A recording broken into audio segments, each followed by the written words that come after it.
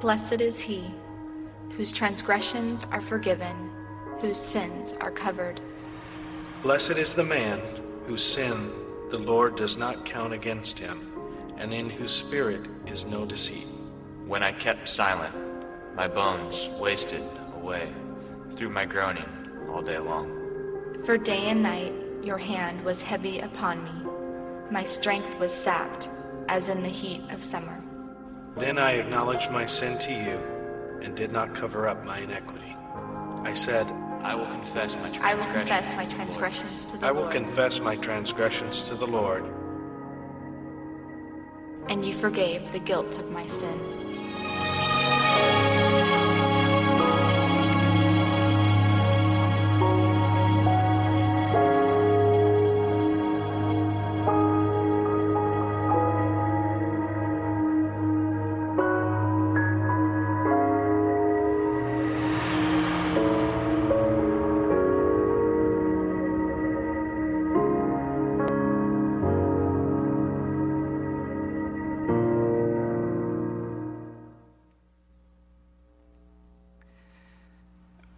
We all have them, failures, and we all need them, confessions.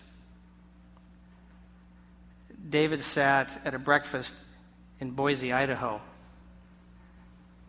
He was sitting with 8 guys who were part of his small group, and he said to them, I've got to tell you that when I travel for business, sometimes I watch porn in the hotel room. Marcy came to my Sacramento office and sat down and seemed to be happily married, but she said, we're in turmoil because I have a sexual addiction.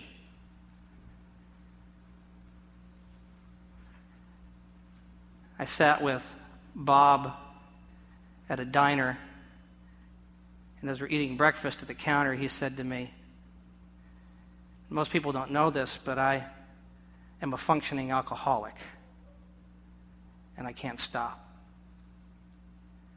Pam and I sat with some friends in a Central Oregon resort,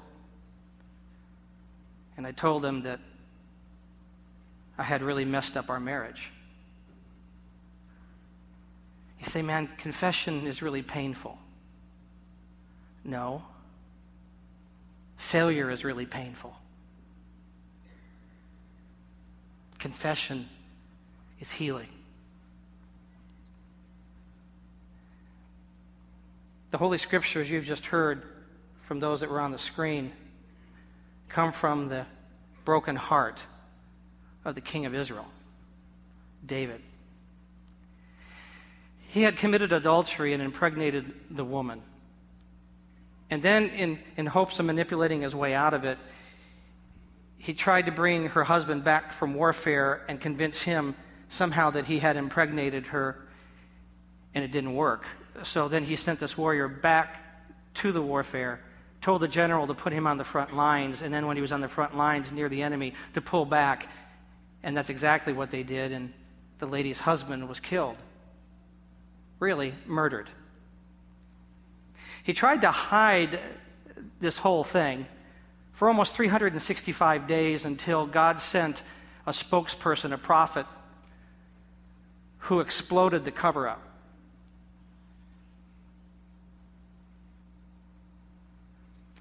It is then out of this broken heart of sorrow, this torn up heart, that we receive the words we know as Psalm 32. So what do we do with our failure? See, we fear that if you know about my failure, if my friends know about my failure, they're not going to be my friends anymore. If the community of faith knows about my failure, then they won't respect me anymore. If I have to admit that I have failed, what will it do with my self-valuing? What will happen to my reputation? Will I be isolated? Will I be ostracized? Our faith tradition here does not use a confessional. But I am just wondering if somehow we have missed one of the most important expressions of the Christian faith, which is the confession, because we seem to want to carry with us a dumpster full of fear and guilt and don't know what to do with it. That God has given us this way to remove this dumpster and even take out the garbage every day. And that is what David focuses on as he expresses this song in Psalm 32. And he says, I want to tell you the promise of confession. And so he begins immediately by expressing what that is, and he simply tells us that there is blessing in forgiveness. See, what will God do with this confession? What will happen to me if I confess to you? Because you know that somewhere in your past, when you were in middle school and you snuck out and you did the thing you weren't supposed to do and you felt really guilty and you went to your parents and you confessed it to them, they grounded you for 500 years. And you think, man, what would God do to me? Well, you don't think he already knows? When our daughter Christy was a junior in high school, we suspected she was doing some things that she wasn't supposed to be doing, and we had this sense as parents, and you know that when you grew up, your parents seemed to just know things. And we used to tell our kids, God's going to tell us everything.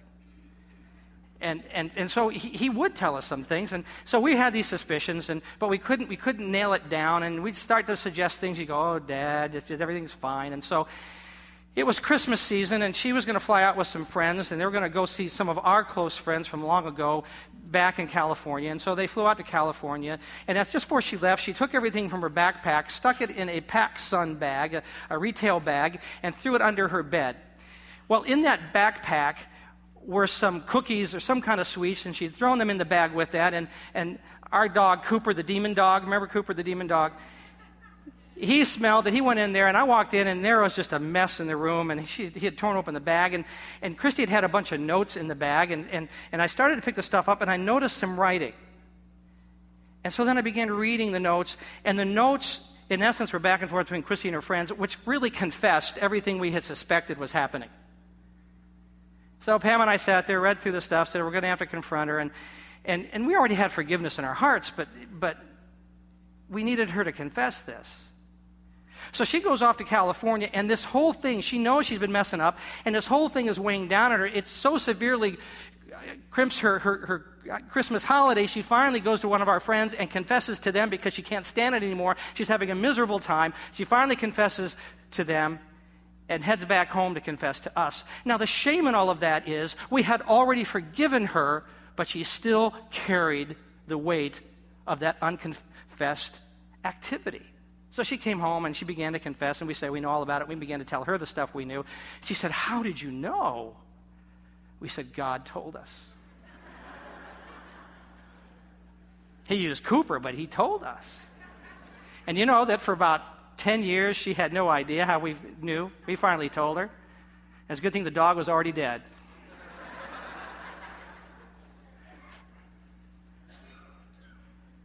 We carry this stuff And we don't have to. So when the prophet comes to David to say, God knows who you're trying to fool, it's not because he wants to punish him, because he wants to release him.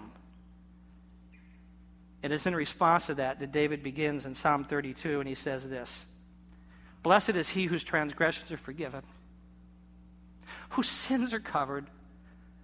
Blessed is the man whose sin in the Lord does not count against him, and whose spirit is no deceit.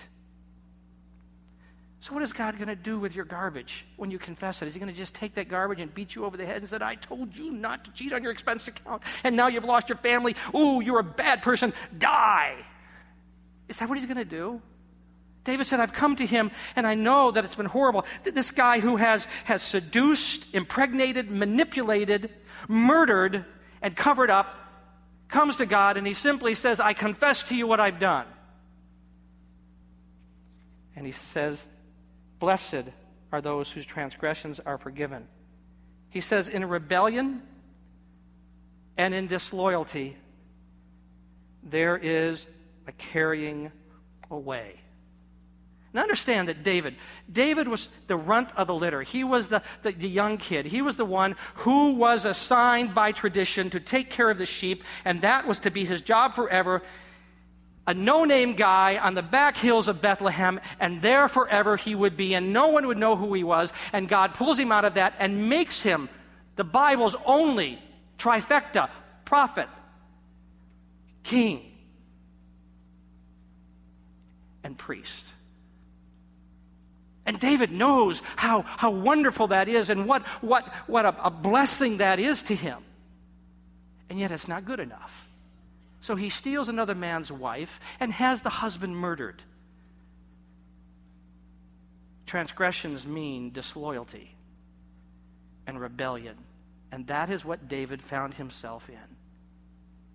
And he comes to this one, Jehovah God, and says, I confess to you, this is how I am. And he says the most remarkable thing happens. He says, I am forgiven. And the word that he uses there is a picture word for us to understand. It is the picture of the Day of Atonement. When the high priest takes all the sins of the nation and comes out to a goat and places his hands on the goat's head and imparts all the sins of the nation on that goat, the goat is led out into the wilderness, where you will never see the goat or the sins ever again, because he's led out there to die. And your sins die in the body of that goat. And John the Baptist, standing by the Jordan, says, behold the Lamb of God, who takes away the sins of the world. That while he hung on the cross, in anticipation of our confession, he said, you will take your sins and you will impart them upon me. And they will never come back to you again, because they will die in my body when I die. So think of your most horrific sin. When you confess, it is placed on this scapegoat, never to be seen again. So why do you fear confession? David said, in missing God's directive, there is covering. David knew what God had said about adultery. He knew what he said about murder, but he didn't go toward it. He did an end around. He went around it. He just doesn't know what he's thinking, but he just goes by it. He says, when you sin, it means missing the mark, missing the directive that God gave. He said, I did that. I missed it. See, we knew what we were doing when we did the wrong thing. We knew it. And why would God forgive us? But he said there is this covering of this missing of the directive. So Pam and I were on an airplane years back. And it was so many years back, they actually used to give us food on an airplane. Remember those? That's how far back it was. So we're seated next to each other, and she orders some kind of beef that has a burgundy sauce, and I had some kind of chicken thing, and I'm enjoying mine, and she's enjoying hers, and she said, oh, this is really good. She said, you want some? No. You want some? No. It's really good. You should have some. You know how moms are. If they enjoy it, everybody else should enjoy it. No, I don't want any. Well, without me realizing it, she cuts a piece, dips it in the gravy, starts to bring it over, and then the plane has a bump, and the meat jumps off the fork, comes down between the trays, and lands on my white pants. She goes, did I do that? So now she wants to clean it up. She wants to cover up. So she takes her napkin and starts rubbing the burgundy sauce on my white pants. It just spreads. Now I have Latin America all over my pants. You can just the shape, the continent is there. I said, what am I going to do? So we get the stuff cleaned up as best we can. I said, this is horrible. There's a big blotch right here. What am I going to do? So she says, look, when we go out, walk really close to me. Nobody will notice. So we start out the plane, and we just kind of got the same step thing going here. And she's right. Nobody notices the stain. They just notice this beautiful blonde. She said, see, it worked. David says, here's the deal. It happens. When I've got this stain, there is this thing that happens that God takes care of it. And when Jesus came, here's what Paul said Jesus did. That when we got with Jesus, he confessed our sins, he took our stain, because we're so close to him, and put it on him. And we took who Jesus is, his beauty, and put it on as a garment because we are so close to him. So that when people see us walking, they don't see our stain, but they see the beauty of Jesus. When I cover up, I make the stain worse. When God covers, all you see is the beauty of Jesus. When I cover up, it's painful. When God covers, it's healing. So why would you want to not confess? You say, but I've done this before. I've done this sin thing before, and so God's ticked off at me, and so I've just run out of favor. Why should I even go confess anymore? Because I've done this before. How many of you in this place are not Italian? Okay. You ever eaten at somebody's house who's Italian, really Italian, and they eat like Italians? It is an incredible experience. Because you sit down, and the first thing they bring you is pasta, and you think it's the main course. And you eat it all up, and then you realize that's just the first. That's just the beginning. Now they're bringing more stuff. And especially if it's an Italian mama, she's just bringing the stuff. She keeps bringing it and bringing it, and you finally go, no. I've had 3 helpings, but you see, she doesn't care. She's got a lot more back there, and nobody's counting. David said, what I've discovered is this, that in a conscious evil, there is no counting. That sin means I knew what I was doing. I knew what I was doing. And he said, there is no counting. That when God comes to, see, here's our problem. We say, I can't be forgiven. The reason we don't feel forgiven is because somehow we say, we've had 3 helpings of mercy. God won't give us any more. And God says, who's counting? And I got a whole lot more mercy back here. So here's the deal. When you come and confess to him, you can't get partially forgiven, or you can't say, well, if you can put me in your good graces because I've done this before. He said, look, I got so much back here like an Italian mama. Here, there's so much more mercy, and I don't care how many helpings of mercy you've had, I got a lot more. So when he heaps mercy on your plate, eat it. Take it in. But that comes with a warning. Because you can't fool him. Because if you have no intention of obeying him after the forgiveness, then there is no forgiveness. If there is not a heart connected to the confession, there is no forgiveness. If I think that I'm just going to confess and then keep doing what I'm doing, then I have just used my confession as my cover-up. Here, we'll just cover that and I can go keep doing my deal. You can't do that. Because His mercy will not allow you to go that far. I want to show you a picture. It's an amazing picture, and hopefully you can see it on the screen and get a clarity of it.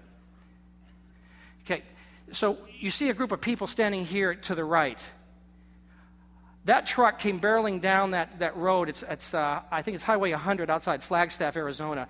At 75 miles per hour, lost control, went through the guardrail, went end over end, hit the far side of the culvert, flipped over the culvert, and landed on its wheels.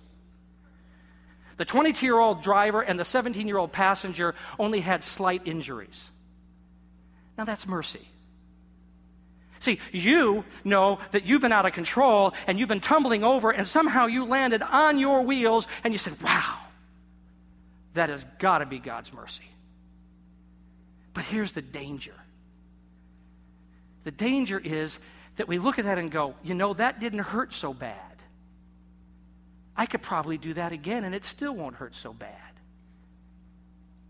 But we have no idea how far we would have fallen without that mercy. That is why Jesus sent a letter to the church at Ephesus. And He said, I have this against you. You have forsaken your first love. You have gone away from His mercy. You've gone away from His grace. You've gone away from what He desires. It's been in your mind to just kind of leave. He said, look at how far you have fallen. Go back to the way you were before when you confessed and stayed with me. Because if you don't, I will move your candlestick, which means I will let your life dissolve so that it's no longer there.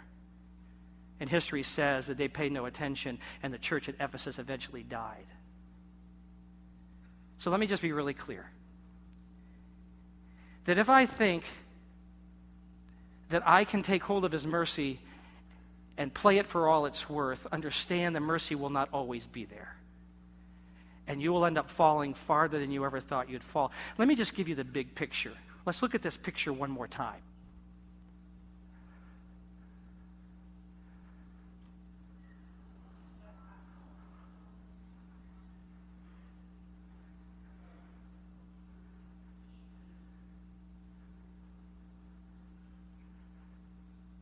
You want to go through the guardrail again?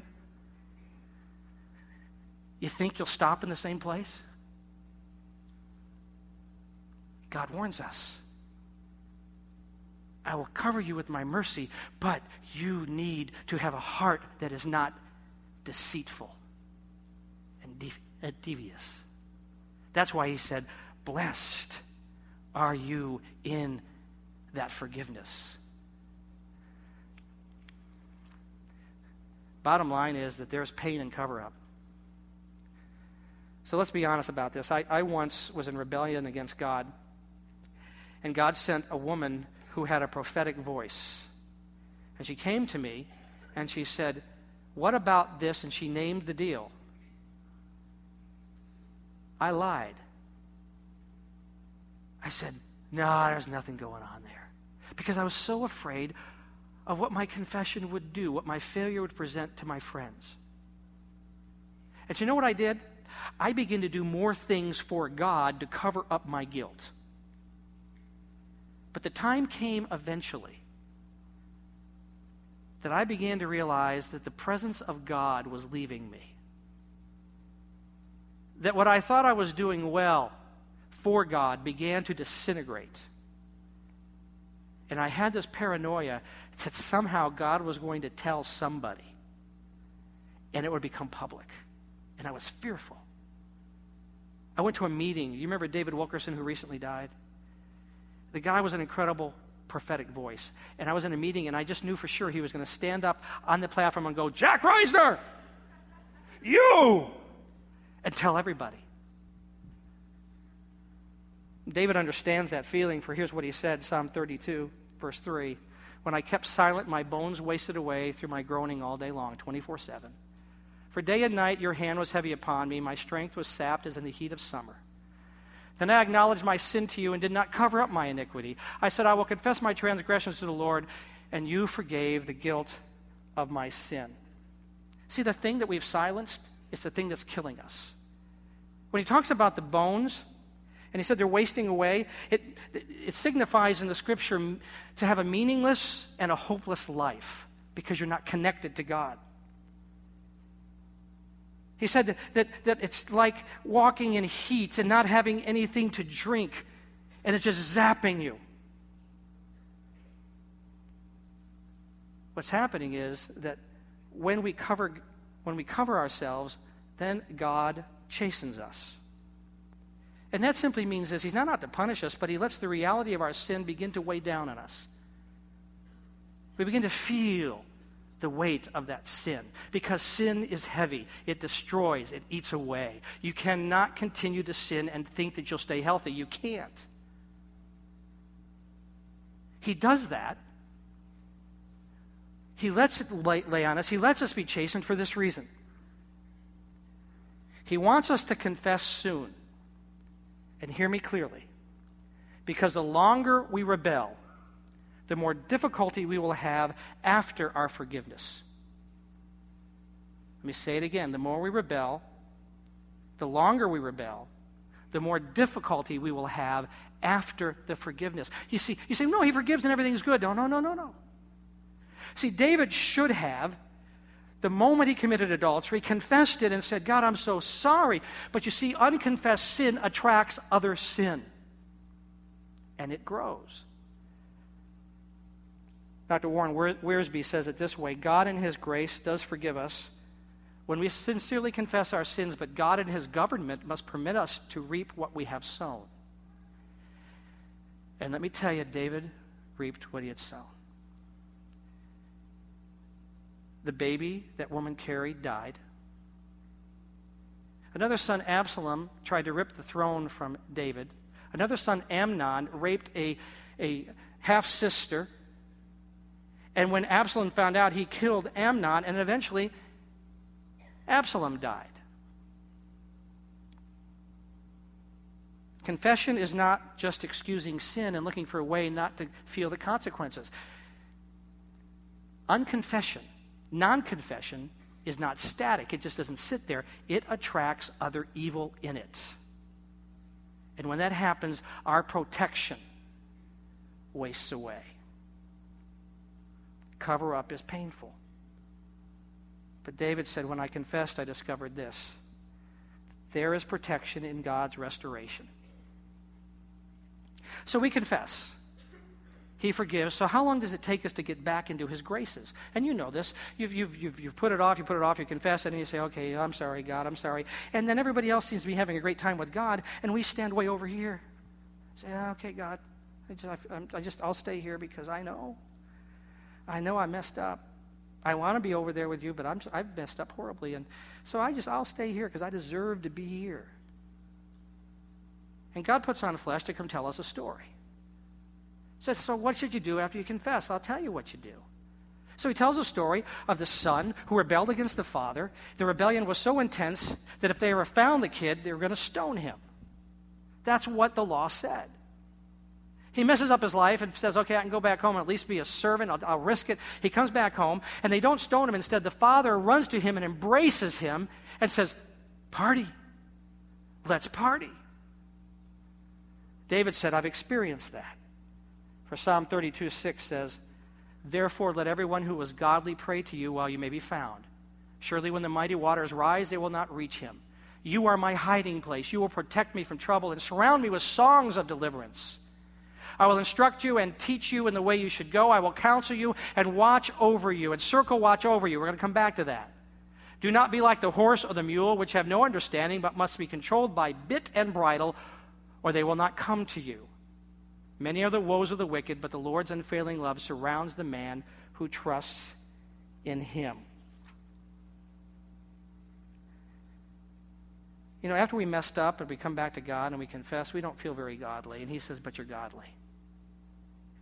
That word actually it comes from a related word meaning mercy and loving kindness. It means that when you've experienced mercy and loving kindness of God as you confess, then come to him and pray, which means move into intimacy with him and do not hesitate. Get to him quickly. That's why he forgave you, so that you could be with him, not so that you could stand outside the circle.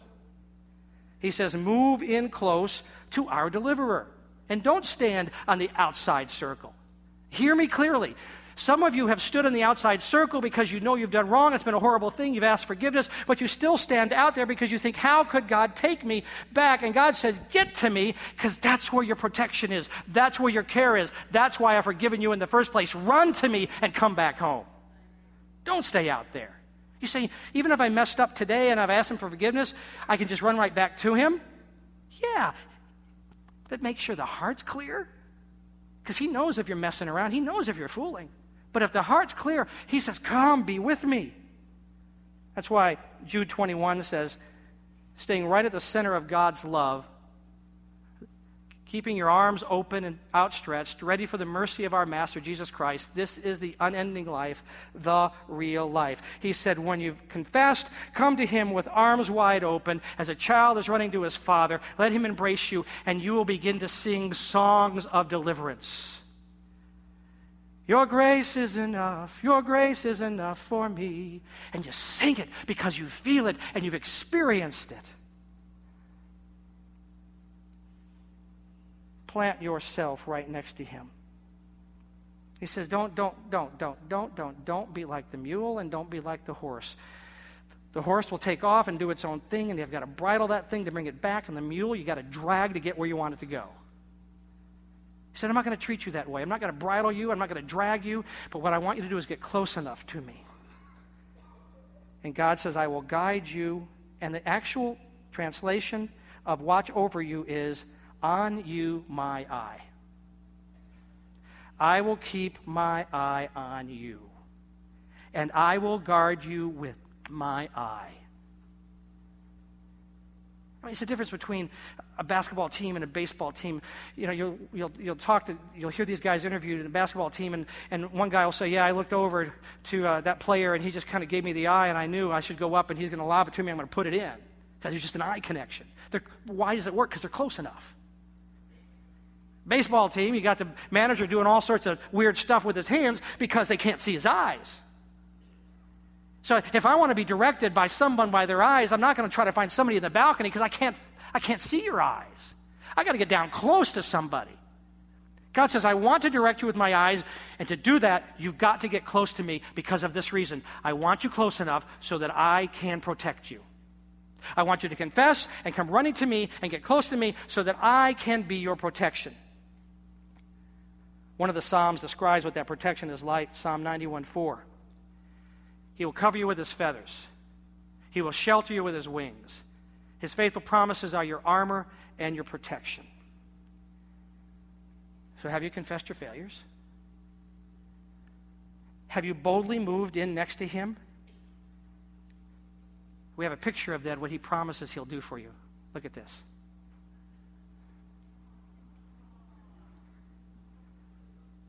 He said, I'm going to come and I'm just going to cover you up. I'm going to be your protection. Because that's what your confession has brought you, to this spot.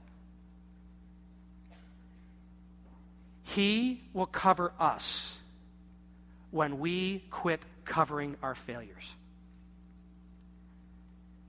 And so David ends this way. Psalm 32:11. Celebrate God. Sing together, everyone, all you honest hearts, raise the roof.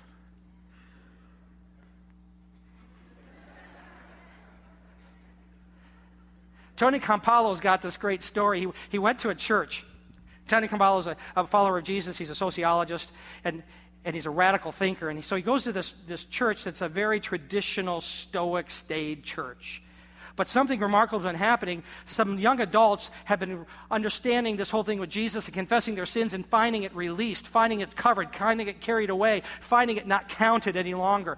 And they're buzzed, they're excited. And so there's been this movement of young people suddenly discovering this forgiveness in who Jesus is. So they've invited him to this church, and so he goes into this very stoic state church. And so he says, I want all of you that are confessing that you've sinned and allowing Jesus to cleanse you, and I want you to just come down here and make a public public profession of your faith, because that's one of the things that Jesus said we should do. He said, if you're ashamed of me on earth, I'll be ashamed of you in heaven, so it's got to be a public thing. So in this very traditional church, these young people start getting up to move to the front to declare their confession, and as they do, their friends start going, yeah! Woo! Woo! Start whistling. The place just erupts. The old folks are going, huh? What? But these guys, they're just pumped. They're raising the rough. They're celebrating. Because you see, in the kingdom of God, confession does not get you disrespect. Confession gets you celebration. Because you have just had a life change. Some of you just woke up.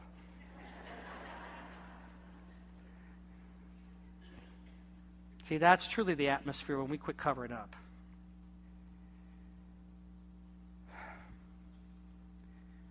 When we stop covering, we start healing. So shouldn't there be a celebration when we're coming home? Shouldn't there be a celebration that he's covering us? Shouldn't there be a celebration that he's carried it away and we'll never see it again? Shouldn't there be a celebration that his mercy just keeps pouring on us and he's not counting?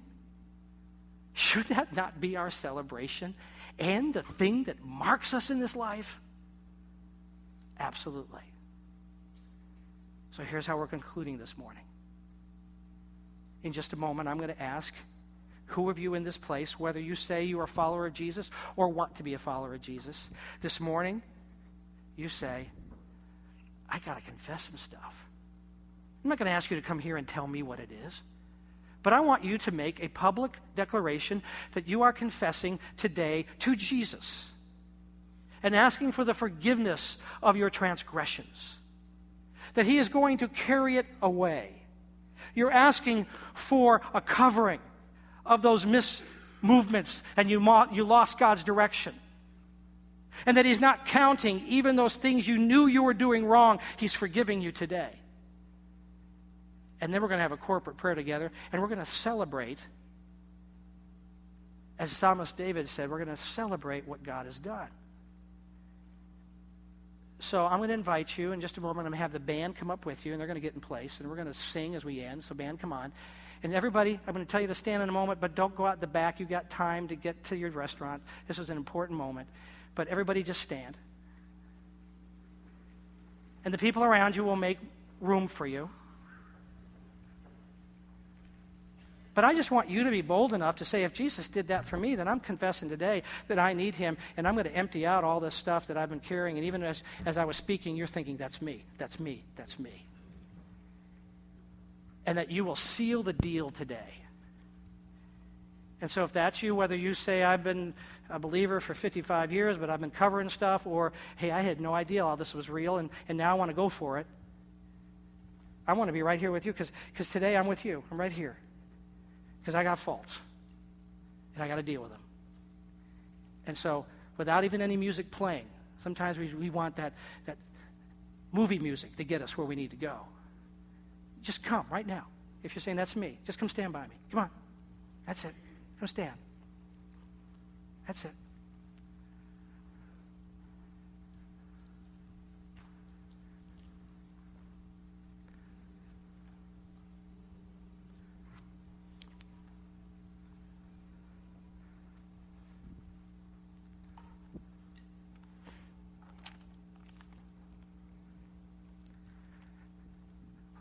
We got time. Come on.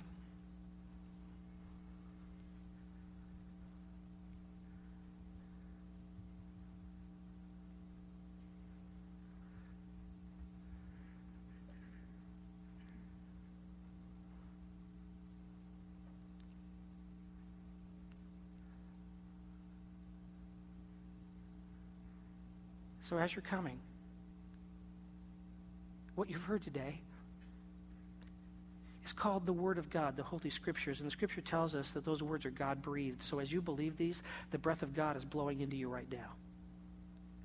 And this is a turning point for you. We call this sometimes the altar, the place where we come to let go of stuff and where we come to surrender. Today, will you surrender the stuff you've carried and believe what he said. And when that voice comes back to you and says, you haven't been forgiven, you haven't taken, you just say, no, I confessed. I confessed, I confessed, I confessed. You say, well, I don't feel like it. Well, your confession is not a feeling, it's a fact. The feeling will come later. But then you just got to begin to say, it's true. Go back to Psalm 32 this week and read it over and over again, because this is what I declare over you. Blessed are you, whose transgressions are forgiven, whose sins are covered. Blessed are you whose sin the Lord does not count against you, and in whose spirit there is no deceit. So I pray over you now that which you have confessed in your heart at this moment, you will now understand that he, who is the Lamb of God, has carried it away. It's not coming back. And you've gone over this again, but his mercy is new every morning.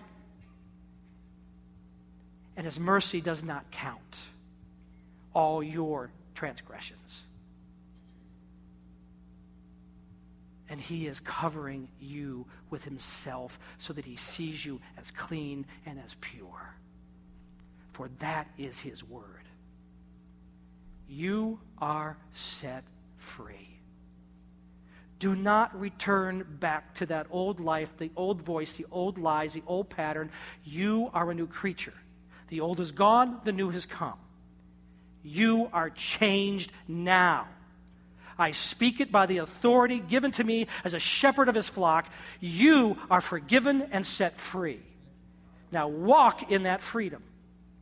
In the name of the Father, and the Son, and the Holy Spirit. So be it. Now, I want to just say this before we sing a declaration. I just want to say to you that if this is your beginning of a journey of walking in this relationship with Jesus, we need you just to hang here after we sing. And Pastor Jason is right there. He's going to have some stuff for you, and some folks are going to have a gift for you to help you in this journey. And so don't go until they connect with you. Pastor Jason, just come up here so they know who you are.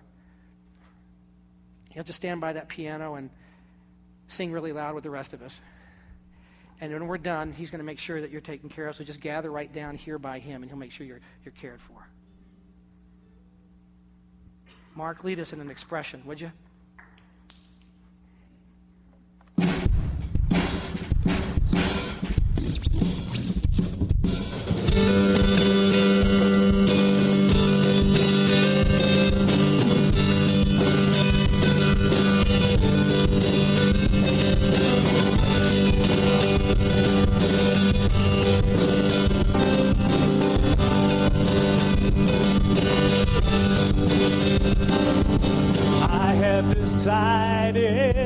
I have resolved to wait upon you, Lord.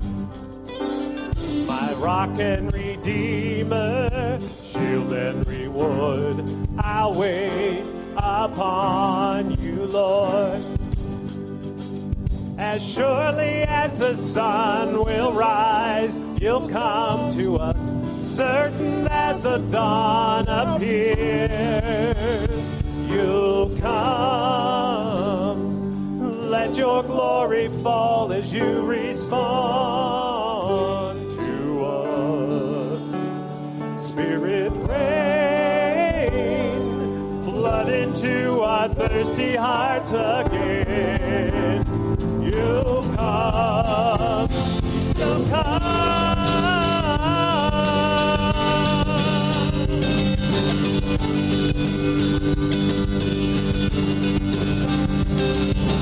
We are not shaken, we are not moved. We wait upon you, Lord.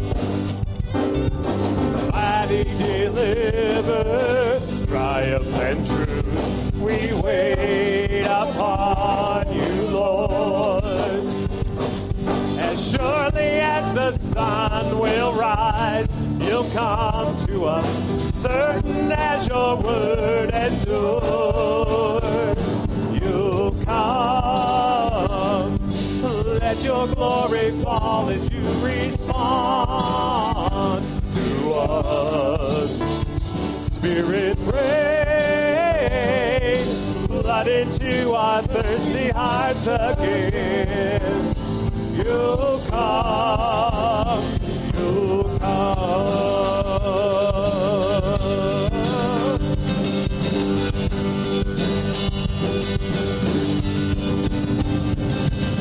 Chains be broken, lives be healed, eyes be open, Christ is revealed. Chains be broken, chains be broken, and lives be healed, eyes be open, Christ is revealed.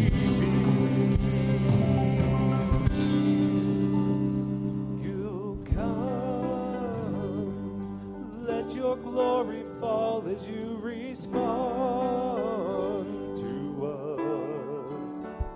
Spirit rain, flood into our thirsty hearts again. You'll come, you'll come. So now may you journey in the truth of His Word. May you move close to Him this week, and may your heart be filled with songs of deliverance. For he whom the Son sets free is free indeed. In the name of the Father, the Son, and the Holy Spirit. Amen. God bless you. Have a great week.